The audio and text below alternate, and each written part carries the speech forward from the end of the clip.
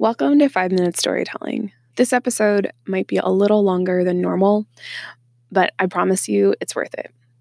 For this episode, I'm going to read to you the poem that was actually the very first legacy recording that I did ever.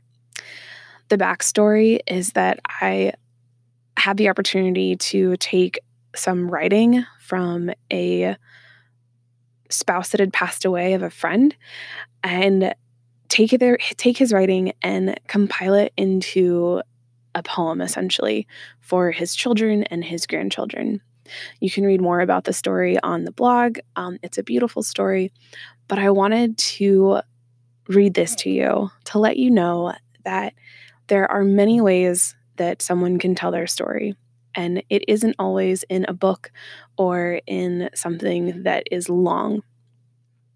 I think you'll agree that this poem is a beautiful example and a beautiful representation of this man's life. So, without further ado, here we go. A poem entitled, What Will I Do? Softly, gently, I will cast my bread upon the waters. I will search for the peace and joy we receive by serving others. I will be richer, not because I have more, but rather because I will want less. I will strive to be at peace with myself.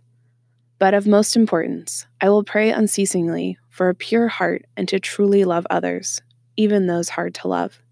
I will take long, contemplative walks in the woods, on lonely paths, losing myself in the wonders of the past, looking hopefully forward, and most of all, seeking joy in the present, enjoying what remains of my earthly journey.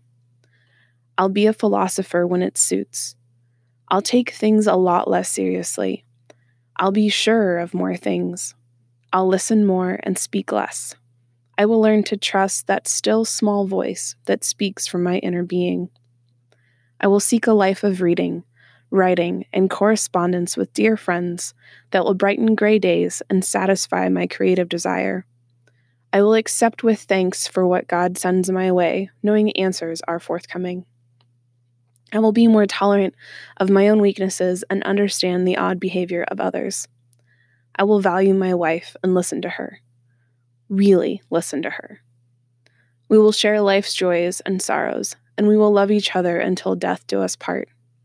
Most of all, I will continue knowing that life's circumstances never determine happiness. Rather, the source of true joy and peace of mind comes from within. I will continue to seek that fulfillment and peace by humbly walking with God, searching to grow in my love for Him, striving to live a holy life, ever grasping for that peace that passeth all understanding, and relish the certainty that this life is a sometimes wonderful, sometimes agonizing time to pass through on the way to a perfect time to come. I hope you enjoyed the reading of this poem. It was something that I really enjoyed and was honored to be able to put together for the family. I can tell you that it is passed around all over the country, possibly globally by now. This was written 4 years ago now and is something that I truly treasure and share it every chance I get. I hope you have a beautiful, wonderful day. And until we talk again, happy writing.